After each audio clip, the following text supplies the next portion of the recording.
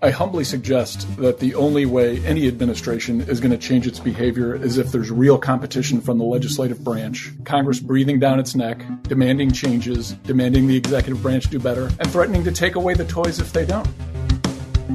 It is the week of January 25th, and welcome to episode 62 of Fault Lines, the National Security Institute's podcast that explores the disagreements between the political left and right on issues of national security and foreign policy. Today we have Lauren Dealey-Mahler, an SI Visiting Fellow, President of Dealey-Mahler Strategies, and former Director of Legislative Affairs at the National Security Council. Jamil Jaffer, NSI Founder and Executive Director, and former Chief Counsel and Senior Advisor to the Senate Foreign Relations Committee. Lester Munson, NSI Senior Fellow and the former Staff Director of the Senate Foreign Relations Committee. And first-time guest Amira Valiani, NSI Visiting Fellow and former Senior Advisor to the Deputy National Security Advisor for Strategic Communications. Last year, the Carnegie Endowment for International Peace put together a task force to look at some of the issues that President Trump exploited in the 2016 campaign that led to his surprising win. The report is called Making U.S. Foreign Policy Work Better for the Middle Class.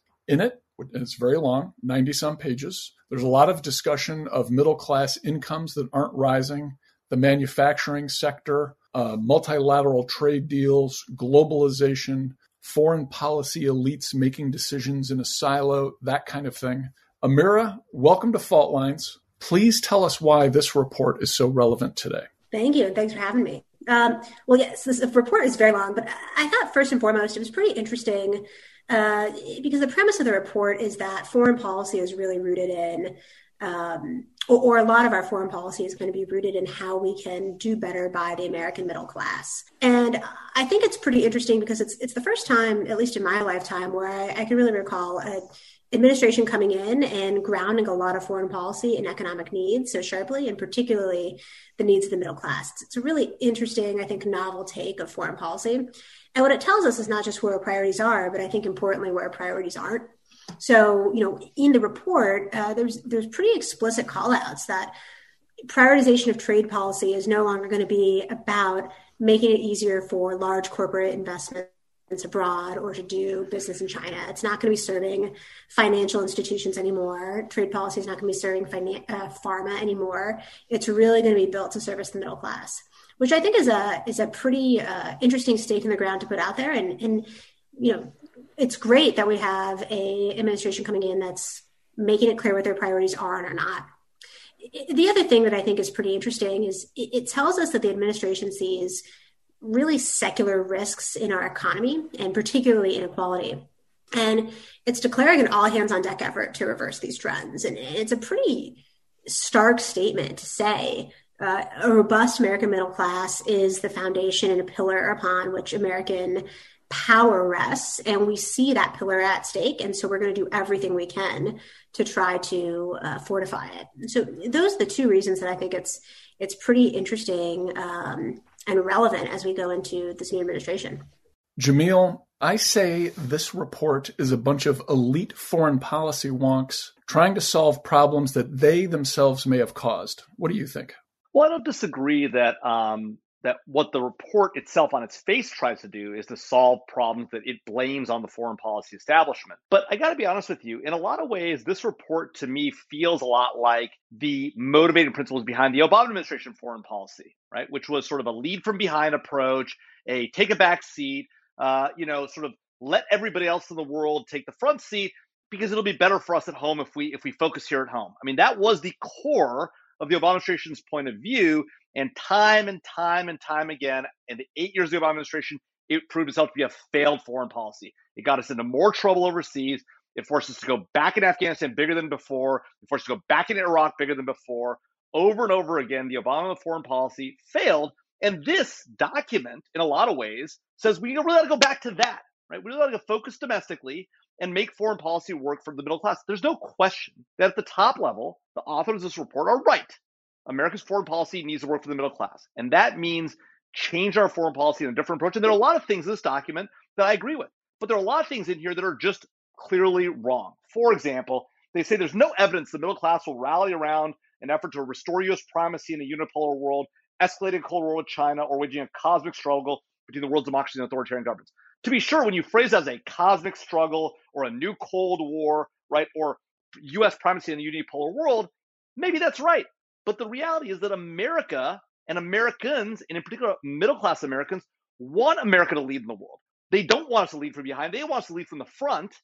And they're not going to be happy with a bunch of policy prescriptions, which is what this document contains, that essentially has America once again leading from behind. Of course, we should restore and reinvigorate our relations with allies. Of course, we should modify our trade policy to reflect, the modern American economy. Of course, you should invest in innovation. I mean, these things are obvious, but the underlying theme about why we should do it, because America doesn't want to lead in the world, is fundamentally wrong and a mistake. And I'm hoping, even though some significant Biden advisors, including my good friend Jake Sullivan, were involved in drafting this document, that this is not what animates Biden foreign policy, because if it is, it'll be another 4 years of the 8 years of failed Obama, and that would be a disaster for this country. All right, Lauren, let's talk about Jamil's last point there. Jake Sullivan's a smart guy. He was on this panel with other really smart people, including notably some former officials from Republican administrations. Do you think the Biden administration is actually going to use this as the intellectual underpinnings of its foreign policy, of its national security approach to the world? I mean, it's not really progressive. It's not populist. Is this something that could actually work in today's environment? I think that what this report shows us is a little bit of a shift in mindset. And I understand that it can oddly elicit some really strong opinions to some really big words. And Jamil just gave us a whole bunch of those. But I think that what this report actually tells us about what we might expect from the Biden administration is that the bedrock founding principles of our foreign policy and its link to our national security haven't changed. We're safer at home when there's more democracy and there's more development abroad. We get that.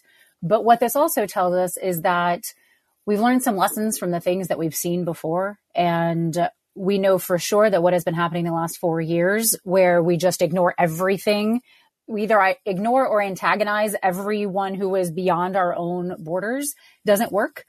But that we're seeing such a unique moment in time where there is such upheaval and disruption within our own domestic setting that there's an opportunity here to get our own house in order in a way that allows us to be stronger on the foreign stage, and that allows us to take a foreign policy position that lets us lead, but leading with people. It's not leading from behind to say, yeah, everyone in the world shouldn't hate us. That's not what makes us a leader. That's not what makes us strong. And I think that there's a lot that can be done at this moment in time to bring all those pieces together, not just to more effectively make sure people understand the way they're linked to their lives, but actually help people change things here, whether it's the types of jobs, whether it's the types of economic opportunities that are available places, but to bring that all hands on deck approach to some of the big challenges we're facing now that allow us to then reestablish ourselves as a leader. And I think that it's when we say that people in the middle class only care about America leading, well, no, they don't. They care about healthcare. They care about economic security. They care about their kids' future. They care about all these things. And to be able to address those issues and those concerns and those worries, which are very strong right now, with a foreign policy that synchronizes in a way that it hasn't before, I think is an opportunity that I would expect to see the administration approach. Go ahead, Jamil. So look, I mean, of course, Americans care about jobs and healthcare. That is the core of what they care about. I'm talking about what they care about in foreign policy. The American people aren't under any illusion that their foreign policy is going to drive their healthcare or their jobs or the like. And there are, to be sure, things associated with those things that have an impact. I think they see those, and I think the report rightly recognizes those. But Americans are under no misimpression, nor should we be, that leading in the world is going to make us dramatically better at home or give you a better job or give your kid that next job, right? In fact, what leading the world does is it keeps threats away and ensures that we have a role to play in the larger scheme of things. If we take this approach that they've taken, which is to not lead the American middle class to the importance of a role for America in the world and a strong leadership role in the world, if we simply take the report's approach, which is the government should adopt the current middle class view, which is America retreats back home and focuses at home and only has tangential relationships abroad, largely relying on our allies to do it. That is literally what we did for 8 years. And it literally got us in trouble over and over and over again and got us to the position that we ended up where Donald Trump took us. I will not defend the Donald Trump foreign policy for anything. There were huge mistakes made, huge errors, larger than those of the 8 years of Obama. That being said, for different reasons. Donald Trump also, just like Barack Obama, they're actually more similar than they were different. Donald Trump, like Barack Obama, did not want America to lead the world. He wanted America to focus at home. He wanted to take us out of all of our relationships overseas. Barack Obama simply wanted to put all the responsibility upon everybody overseas. And if the Biden administration thinks that's what the American middle class wants or should want, they are sorely mistaken. Amira, let me shift the conversation a little bit and kind of go back to the folks we're hearing from in this report, who are very accomplished, credentialed people who are clearly very bright and have worked on these very issues that we're talking about that are implicated in both the Obama administration, the Trump administration, the Bush administration. But let's talk about their ability to actually fix a problem. These are folks who report to a bureaucratic entity in the executive branch that ultimately goes up to the president, who's up for election every 4 years. We have an entire branch of government, the first branch of government, the Article 1 branch, where half the politicians are up every 2 years. The other half, the other house of Congress, is up every 6 years. They're more closely tied to the people. They have a better understanding of Americans' domestic and international concerns. And yet there's very little in this report that actually refers to a role for Congress or recommendation that any administration try to work more closely with the legislative branch on foreign policy outcomes. And notably, you see the Obama administration's admitted signature achievements of the Iran nuclear deal and the Paris Climate Accord immediately reversed by his successor. That, of course, is also unsustainable. And so that person's successor is putting the U.S. back into the Climate Accord and probably back into some version of the Iran nuclear deal.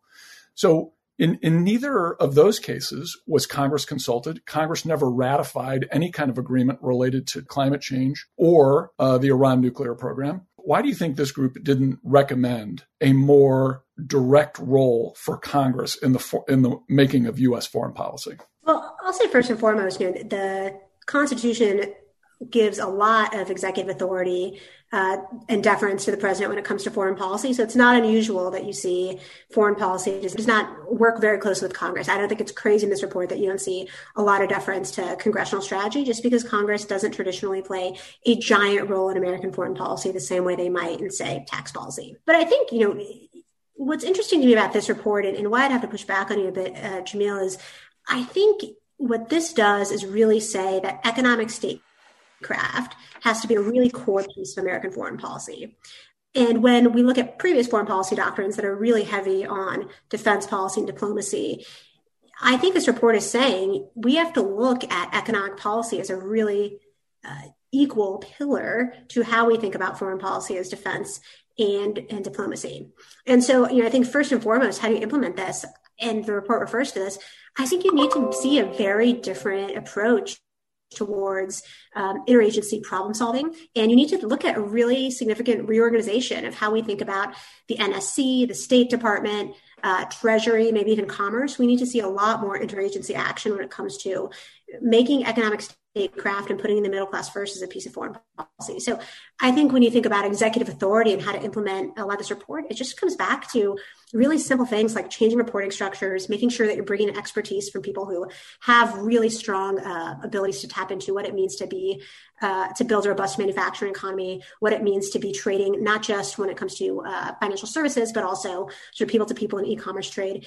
I think there needs to be a change in expertise and a revamping of organizational structures in the executive branch, first and foremost, to implement a lot of these things. I think that would take care of 80% of the problem here, is really rethinking how we approach the foreign policy problem. I think it's worth noting also that that is one of the points that is highlighted in the report. It follows the exact same logic that you were just laying out so well, that a change and an increase in interagency cooperation and just a little bit more of an imaginative approach to how we've tackled these problems, breaking down the silos between domestic and foreign policy and defense and all of that, that those things all have to be linked together in a way that they have not been previously in order to bring together, as you said, that economic statecraft to bear on these other areas. Jamil, what do you think? New interagency approach leads to better foreign policy? Look, I don't doubt that bringing more people into the conversation, particularly on the economic side and the domestic economic side, can have an a beneficial impact and make our foreign policy more relevant to the middle class.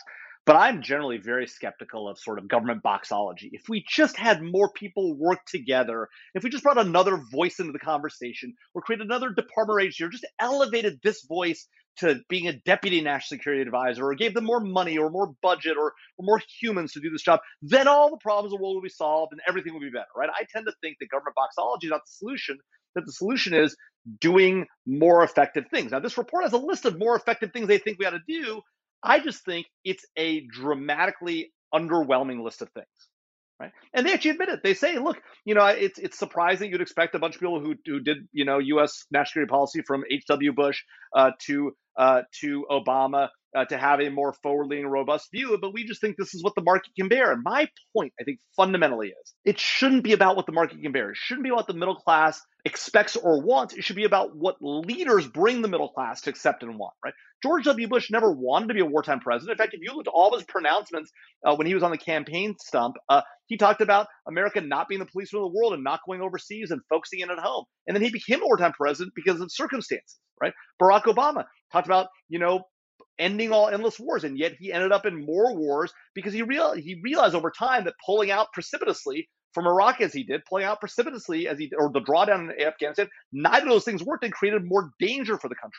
You would hope that this team, having lived through the Syria whiff, the train wreck of an Iran deal, the mistakes in Iraq, the mistakes in Afghanistan, would learn those lessons and hopefully do better this time and not aim low, but aim high. Again, I worry about sort of this lead from behind approach. I hope that's not what they're going to do. I don't think that's this team. Frankly, I think Jake Sullivan has a forward-leaning view for the world, even though he was part of this group and even though he wrote in Foreign Affairs about some of these topics, right? I think he has a more forward-leaning view of the world. I think Joe Biden, frankly, has a more forward-leaning view of the world than either Barack Obama or Donald Trump did. And I actually hope that they run that direction rather than they give up and just do what the American middle class appears to want based on polling. Instead, leads the American middle class and the country to leading in the world, being stronger in the world, and leaning forward rather than leaning back and worrying about everything here at home and wringing our hands constantly, which is what I worry this report is a prescription for. I humbly suggest that the only way any administration is going to change its behavior is if there's real competition from the legislative branch, Congress breathing down its neck, demanding changes, demanding the executive branch do better, and threatening to take away the toys if they don't. Congress controls all the money. At the end of the day, Congress controls all the policies. They may not control actual foreign relations, the conversations between our head of state and another country's head of state, but Congress controls everything else. Congress needs to get off the mat, get in the game, and demand that the executive branch do better. Otherwise, they're just talking to themselves. Amira. So, yes, I appreciate the pushback. Of course, Congress should do a lot to hold the executive branch accountable. But Jamil, I really want to press into what you're saying, because I don't actually read this report as backward-looking or retrenched at all. I think it's incredibly forward-looking, and it puts a really interesting stake in the ground in terms of how this administration is going to think about foreign policy. And while I was underwhelmed by some of the sections that you highlighted related to how the American middle class doesn't necessarily want to be leading in a unipolar world, I don't think that's the thrust of this report was. But, it seems like what you are in agreement about is that foreign policy should be working for the American middle class. And what you say is the list of recommendations in this report are underwhelming or aiming low. What would your recommendations be? How would you take a bolder approach to this kind of policy? Well, look, I think there's a range of things that you might do. So if you just look at sort of, their summary recommendations up front, the ones they want to highlight, right at the beginning of the report, they talk about reinvigorating relations with allies, managing strategic competition with China, reducing the threat of a digital crisis, boosting strategic warning systems, shifting some defense spending towards R&D and technological workforce development, strengthening economic adjustment programs, and safeguarding critical supply chains. So who could disagree with those? Those are like motherhood and apple pie, right? Everyone agrees. The point is they're all namby-pamby, right? Reinvigorate, manage, reduce, boost, shift some, strengthen, safeguard. I mean, come on. All these words, and they even say it, the very next paragraph says, this is a somewhat less ambitious foreign policy agenda.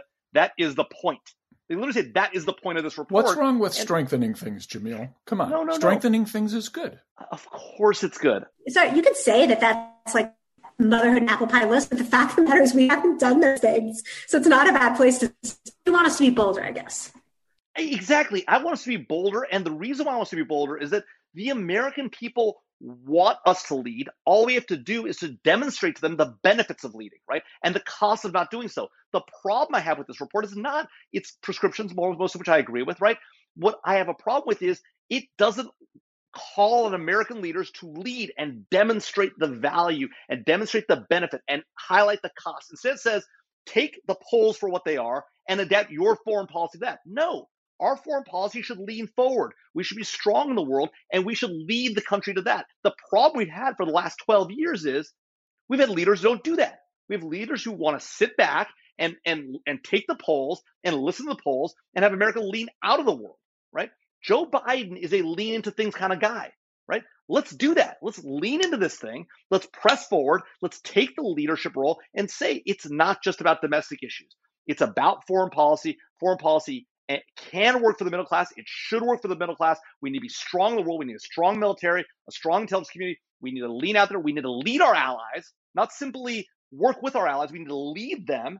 And that, I think, is something the American people will resonate with them. It resonated with them during the Reagan administration. It resonated with them during most of the wars we've been involved in. It does decay over time, and that requires leadership from our national leaders, what they get elected to do. And unfortunately, for 12 years, we've had leaders who don't really want to lead. Grant, ask us the last question for this segment. Great. So Jamil just walked into the question I wanted to ask him. Jamil, if you're right, and fundamentally, foreign policy, we need to be leaning forward in foreign policy, why haven't more leaders in Congress, not just the White House, failed to lead? Thanks for the question. It's a great question. And actually, this is where I fundamentally disagree with Les and agree with Amira and Lauren, which is to say that the reason why Congress doesn't do a good job leading on foreign policy is because they are intentionally tied much closer to the American people in the case of the House.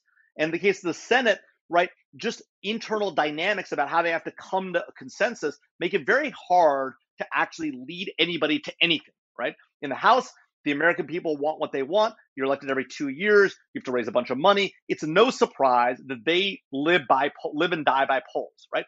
The president not only has the constitutional authority and room to run and is given that leadership role and has for 200 years, notwithstanding Les's protestations that we should have Congress reconquer foreign policy, right? It hasn't been the reality for 200 years. Amir's exactly right.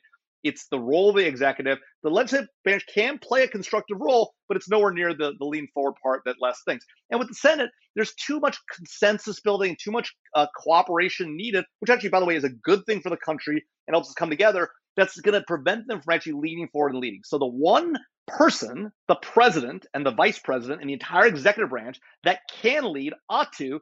And it's just unfortunate that for 12 years, we haven't had somebody in office who wants to lead. And I hope that Joe Biden can be that leader. I think that the people around him are those people. I think that he was appointed, Tony Blinken, right? Avril Haines, Jake Sullivan. These are lean forward leaders. We need to give them the room to lean forward and run at it rather than simply going back to what they know from 8 years of Obama, which was a complete failure. The question is not about leading. The U.S. is going to lead the world. The question is how you lead and the manner in which you do it. And the executive branch lately has had a pretty poor track record of decision-making in this area because Congress hasn't been doing its job. It's in the Constitution. They're supposed to check the qualifications of the people who make decisions. They're supposed to approve international agreements. And the fact that we've gotten to this place where we have agreements of huge import that aren't reviewed by the Senate is insane. That's not the way the system was designed. That's going to lead to decisions that aren't sustainable, and that's exactly what we found. And on the funding part, it's a little bit better. Congress actually does its job and every year gives the money for the programs it likes. There's not the robust debate you'd like to see. But Congress doesn't have to take over as commander-in-chief. What Congress needs to do is its job and balance the decisions of the commander-in-chief. That's the way it's designed. Yeah, I mean, here's one place where I'll maybe lean into what you said, Jamil, which is I think when it comes to leadership from the president, I think this is actually a great place where the president can do a bold role on behalf of congressional candidates and say to the American people, here's our case for our foreign policy and why we're taking the actions that we are for you and why we're doing these things that come back to help the middle class. And so a lot of this argument has to be made domestically as well, right? And it comes back to the national security apparatus and the president to be able to say to the American people when their representatives are for election. Here are the things that we are doing for you on your behalf. And here's how we're using American foreign policy to make sure that you have jobs, to make sure that wages are going up. And here's why you should vote for a Congress that supports that and signs on to agreements that help us drive this policy forward. I think that's a big piece of what has also been missing, not to downplay the substance and everything else that we've been talking about, but there has been a significant lack of the ability to make that case, to just straight up communicate to everyday Americans why foreign policy matters to their everyday lives. We can explain national security and we can make people feel that and understand that. And sometimes maybe not in the most logical of ways. There was a lot of communicating during the Bush administration and linking national security and defense to your everyday lives that maybe wasn't as logical. But I think that the team that's there now and setting this report aside, I mean, this report is something that was written independently by an outside group, and that's great. Here's a framework. Wonderful. Okay, now let's shift over to the people who actually have, boots on the ground in these new jobs and are actually making things happen or about to make things happen and now been given the reins to do so. But the ability to communicate why, not just to make the decisions, but to make people understand why those decisions matter. So you have to you can't just make good policy choices and have people sitting around a room who are super smart who are making good policy choices. You have to be able to effectively take that policy idea, that solution, that prescription, whatever it is, and you have to be able to communicate it, not just in Congress where approval really matters, whether it's money, whether it's policy authority, or whether it's just stay the heck out of the way so we can do this. Those are the only three things you ever need from Congress as an administration. And you have to communicate it there, and you have to communicate it to the American people, whether we call it the middle class or however we refer to it. And that's just not something, that link, that why this matters to you hasn't been there. And that's going to make a difference on the congressional campaign trail every 2 years, every 6 years, whatever we see. That's going to make a difference for the ability of this administration to actually get anything done, whether it's going to be bipartisan barely or bipartisan all the way. It has to actually get implemented at the end of the day. So having the smart people and the experts with the experience in place is great. And I think we all agree that we have that now more than we've had. But I also am confident that the people who are in those positions understand the way that full system works, that you can't just go from idea to implementation and success, that there are a lot of stops along the way. And the way that you bring the middle class into that conversation, whether you talk to the middle class to understand why what you're doing matters to them, is something that I'm excited to see actually happen, that has not happened previously. All right, let's shift to the first few days and actions of the Biden administration. President Biden issued 10 executive orders on his first day, several more on Thursday and Friday, easily becoming the most accomplished president after 3 days in American history. We have new policies from the White House on everything from transgender issues to membership in the World Health Organization to mask wearing to gas pipelines. Lauren, will he be winning the Nobel Peace Prize soon?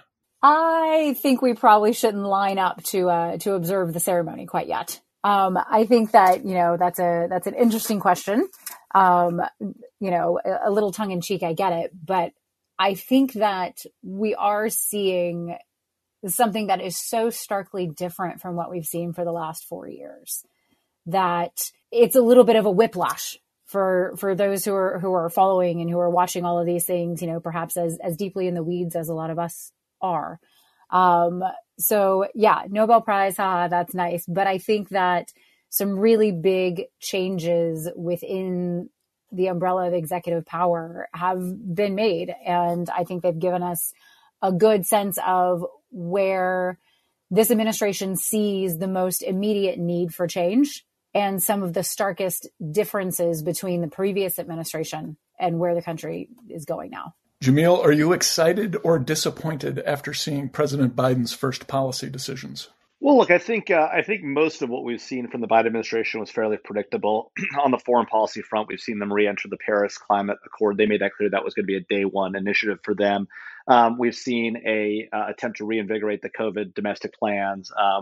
Some of the domestic stuff on minimum wage and the like. are perhaps less expected, but not really a major foreign policy impact. And so I'm not going to really comment on those. And then we have this sort of unclear lack of clarity about what's going to happen on Iran. Although they made clear they want to get back in the Iran deal. They have a tremendous amount of leverage built up given the Trump administration's abandonment of the Iran deal and the significant pressure put on Iran. So I think it would be a mistake to squander that and simply return to the old deal. There's a lot of folks out there advocating for that. There's a lot of folks advocating for, as soon as we can, complete the Trump withdrawal from Afghanistan, complete the Trump withdrawal from Iraq. Look, the Biden administration should not give in to the give up caucus, which is strong, by the way, on the Republican and Democratic sides in the House and at some level in the Senate. And so we ought to not give in to that pressure.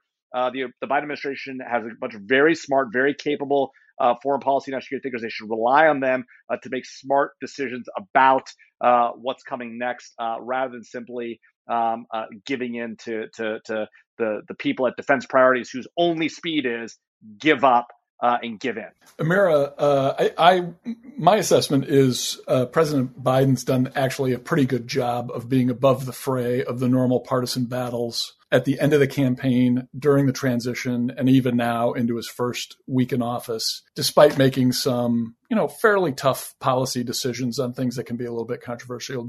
How long do you think he's going to be able to stay above the fray? And I think back to the Obama administration. President Obama came in, he was very popular, and you just saw the popularity go down as he had to make tougher and tougher policy decisions.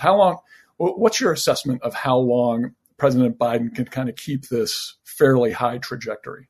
Look, we're in a divisive political environment. So, if I were to place bets, I would say it's not too long before we start seeing some really partisan issues pop up and some big fights. But I think from a comms perspective, what the Biden administration has done to try to keep excitement going for as long as possible is very smart, because what they did is they right out of the bat said, we have momentum going for us. We're going to sign 17 executive orders in the first 2 days. We're going to have a White House press briefing at 7 p.m. after inauguration. We're going to be in touch with you, the American people, every step of the way. And a day can't go by where you don't see multiple executive orders or speeches or plans from the Biden administration, at least in the past few days since he's been inaugurated. And I think that's a great way to stay above the fray and really demonstrate to the American people, we mean business, we're here to work, and we're going to get through this crisis together. And so I think they're doing as good of a job as they can. And if they keep up this pace, they'll be able to get pretty far. We'll see how far they go. All right. I want to read you guys something from Bob Silverman, who is the former head of the American Foreign Service Association. Jamil and I worked with him when we were on the Senate Foreign Relations Committee. Terrific guy, career Foreign Service officer, nonpartisan. He wrote, this is a public Facebook post from Bob. The Biden team rightly attacked the Trump administration for sidelining career professionals. But to date, Biden is continuing the Trump trend in this regard, which I have noted earlier, and was a trend actually begun in the Obama years, which Trump dramatically accelerated. The reality is that the Democratic side has a plethora of policy people interested in public service, but not for an entire career that involves the apprenticeship aspects of the diplomatic profession and overseas assignments difficult on families. Rather, they see a senior NSC, DOD, or State Department job as part of a Washington revolving door career in international affairs. If we're serious, we shouldn't staff all of the senior jobs at State and NSC with politicals, some of whom are retired career folks who advised a campaign. The message in appointing the latter is, leave the career ranks and go political if you want a senior job, unquote. But that is what is happening, despite the rhetoric of respecting career professionals. What do you guys think of that take? Yeah, I hear that argument, and I have a lot of respect for it. I think what's difficult so I'll say two things. One is in defense of Joe Biden. A lot of the people that are appointed to senior ranks are career officials who maybe came out in the last 4 years, but have been in there forever. So Bill Burns leading the CIA, Uzra Zeya, Bonnie Jenkins, Toria Nuland, Undersecretaries of State, Ned Price, who's at the CIA, is going to be spokesperson for the State Department. These are people who are career officials. And the difference that I think is being called out in that quote is they left during the Trump administration or right before it, many of them, and then came back as advisors to the campaign. Now, I think we're in a different state here because the State Department, a lot of our diplomatic apparatus has really been hollowed out over the last few years. So if you're going to get really strong talent, you have to be willing to pull in people who had given a lot of their lives to the foreign service or career foreign policy and bring them back in front. But, I think that's right, that we want to make sure that we strengthen the civil service and give them top jobs. There's still plenty of top jobs to get to go around, but we still have quite a few folks who have been appointed who have lots of experience as career officials. I agree with that. I think the sentiment to me behind the statement is, and it may be that it came from a place of literal specific, no, really, we should be running all the things all the time. But I think to me, the sentiment that it captures and that underlies that thinking right now is just the immense frustration of a foreign service that has been hollowed out, like Amira said, but also just scapegoated repeatedly. I mean, talk about the anchor of the deep state conspiracy theories and just taken a repeated beating over and over and over the last 4 years from people who just didn't understand or appreciate the value that comes from that group of professionals and that service. And I think that is something that changes without question. That, not only are you seeing, as Amira said, all of these folks with decades of foreign service experience lining up to take these top jobs and bring with it an appreciation for that service, but they also bring with it an explicit appreciation for the work they need to do to reinvigorate that service that has seen such an exodus, but has also just gotten so, morale has been so beat down. And I think that knowing that there's an expertise there and knowing that it's going to take a proactive effort to pull that back into the process and back into the conversations where things are actually being decided.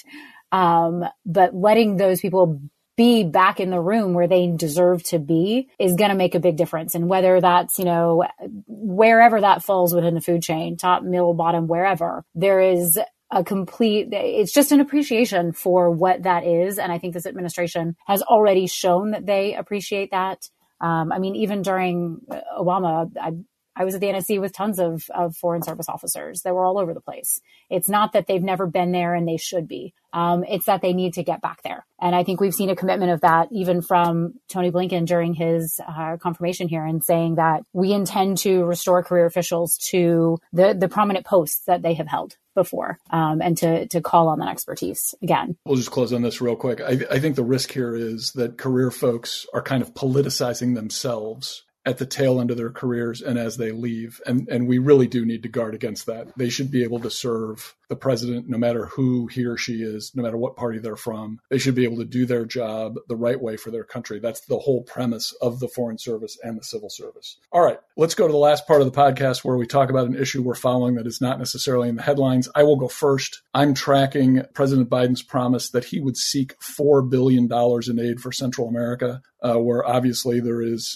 are poverty issues, there are humanitarian issues, it's related to our immigration challenges. I'm just going to point out that's not at all a panacea. There are some real problems with the governments in that region being able to work with us, as the last administration and administrations before that had found. Congress puts a ton of conditions on that aid, as they should. And so does the administration, for that matter. So there's this asking for $4 billion, while maybe it's a step in the right direction or half a step, isn't nearly going to get us to the goal of what we need to do in Central America. Jamil, you're next.